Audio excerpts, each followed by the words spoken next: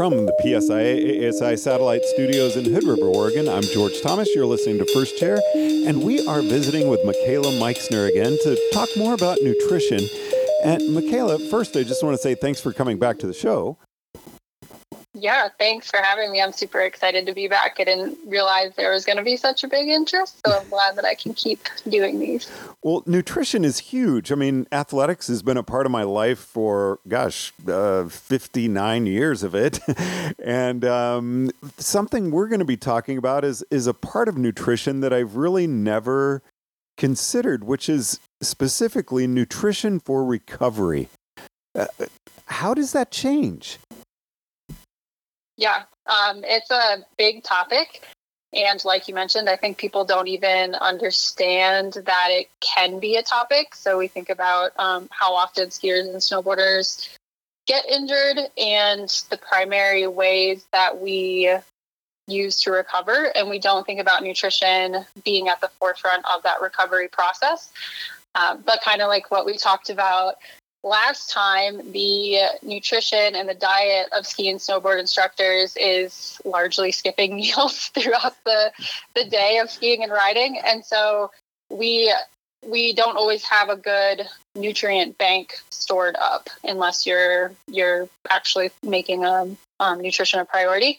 So when we are thinking about nutrition and recovery, the key thing there is that there's multiple nutrients involved in the recovery process. So if you're lacking one or more of those nutrients in your diet going into it, or lacking it in recovery in the period after the injury, then that can really slow down your body's ability to recover from whatever injury that is.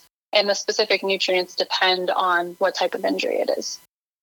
So I'm recovering from a surgery right now. I'm home working remotely. And it's funny because when you brought up skipping meals, I mean, I'm really right in the middle of that because I'm working for my clinic, I'm doing podcasts, and I'm sending in voice auditions. I mean, I have a really full day when I'm supposed to be resting. I'm sitting up, in bed with a pillow behind my back, but nutrition has really fallen off my radar, and I get to the end of the day and I realize I'm not eating. Mm-hmm. Yeah. Yeah. And I realized I said like during the ski and snowboard day and snowboard instructing, but the reality is we're all busy in the summer too. So yeah, it can fall off the map. And when you're looking at the priorities for nutrition and recovery, the first one is calories. Your body needs energy to build new tissue and to heal. So if we don't have that bare minimum of hitting your calorie needs, which often increase after injury, then we are essentially slowing down or just not letting our body do the best that it can because it doesn't have the resources it needs to put in the work to actually heal the tissue and heal the injury site. And again, I'm looking kind of at the mental side of this right now, and I hate just using myself as an example, but I'm going through recovery right now.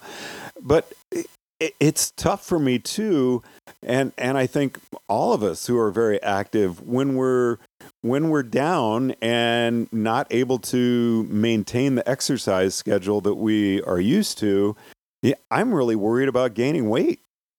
And so An easy way for me to think, well, I'm not going to worry about gaining weight is I'm just not going to eat anything, and it's not a priority because I'm not doing anything. That mental outlook needs to change, correct? Yes. Yeah. And I'm glad you mentioned that because for some people, it's not necessarily a fear. It's just like, that's how you're thinking about calories in, calories out. And you're afraid of what will happen if you overfuel. And the reality is that we are burning energy regardless of if we are active. So your body needs nourishment regardless of your physical activity level. You have a baseline amount of calories that you need per day just to get around. So you have something called your basal metabolic rate, which is how many calories you burn just to maintain basic body processes like digestion, thinking. That doesn't even include movement at all yet. And then we get into just the movement that you have to get up to go to the kitchen, to go to the bathroom. If you're on crutches, you're burning more energy doing those types of things. And then we stack on a little bit extra depending on the injury. So our basal metabolic rate actually goes up in the injured state. So you may not be burning as many calories as when you're as active as you were pre-injury, but you're definitely burning more than if you were just sitting around the house pre-injury, because your body's using energy to heal that injury site. So we still need nourishment throughout the day, regardless of if we're physically active. And the way to not overdo it, there's a couple different ways. The first one I recommend is just falling back on regular nutrient-dense meals. So that looks like eating breakfast, lunch, dinner. A snack in between lunch and dinner typically is recommended for most people. And you want to listen to your hunger and fullness. So learning how to do that can be harder for some people than others. And then you also have certain injuries impacting appetite, like a concussion, for example, or pain medications. All that stuff can impact your appetite. And so you have the idea of listening to hunger and fullness, but also being mindful that those signals might be offline. And if someone is really wanting to fine tune that and make sure they're getting enough calories and not overdoing it, or making sure they're getting enough of all the other nutrients, because we've only focused on calories so far, that's what I do with people in my one-on-one practice, is I do something called spot checking. So we actually determine how much energy you need, and we spot check. So I'm not big on tracking every single day, but we do some tracking to compare what you're getting with what your actual needs are, so that we can fill those gaps and make sure that you're recovering as best as possible. Now, are there specific types of foods that are possibly better for different injuries? I mean, you mentioned a head injury, or, versus a broken leg or anything like that, which almost sounds like, I'm going to try to, spot fitness my body, which, no, that doesn't work. Yeah. Yeah, there's so many nutrients involved in the healing process that if you have a deficiency in pretty much anything, for a concussion, for example, because the brain utilizes so many different nutrients, that could slow down the recovery process from a concussion.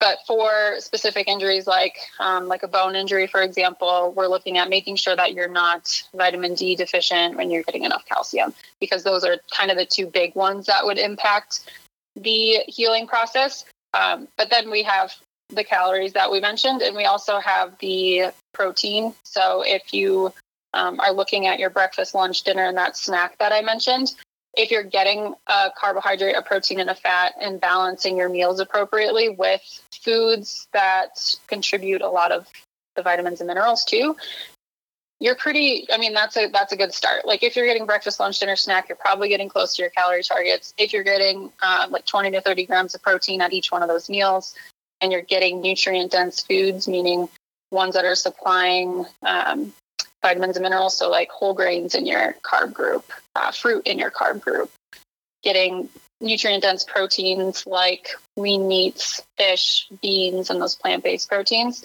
And then in that fat group, aiming for nutrient dense fats like avocados, olive oil, avocado oil, nuts and seeds, to really get more than just the macros, the macronutrients, carb, protein, fat from that, but getting the vitamins and minerals that come along with that food too.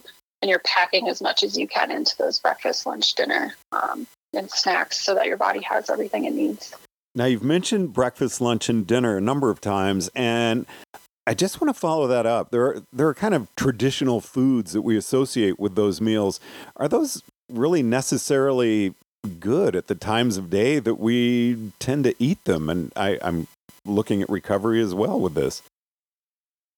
Yeah, I haven't really, you can have different, like you could have lunch for breakfast if that floats your boat. But I feel like the traditional foods that we eat depends on what foods you're looking at. So things like eggs, toast, bacon, sausage, that typical type of breakfast, like we can pick and pull pieces out of that are very nutrient dense. The eggs are going to be super nutrient dense. The toast, depending on what type you're using, like a whole grain toast, is going to be super nutrient dense. The bacon and sausage, like great in moderation. I don't ever pull anything out of anyone's diet completely, but what are we looking at in your overall eating pattern? Are you eating bacon and sausage and other sources of less healthy, less nutritious fats all the time? Or is like bacon your thing? You're only putting it in there once in a while.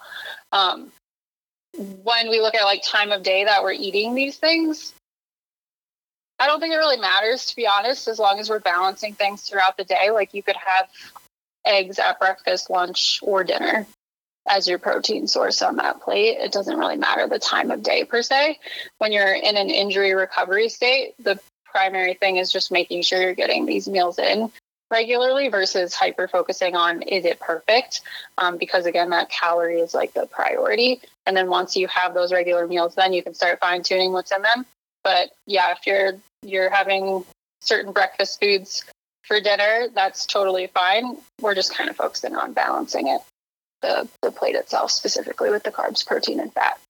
And kind of to wrap up, what do you think of pre-making meals? If you know you're going to have a procedure done, you know you're going in for something, or if for whatever reason you have an injury and you're down immediately, you've got someone maybe at the house who can help you out.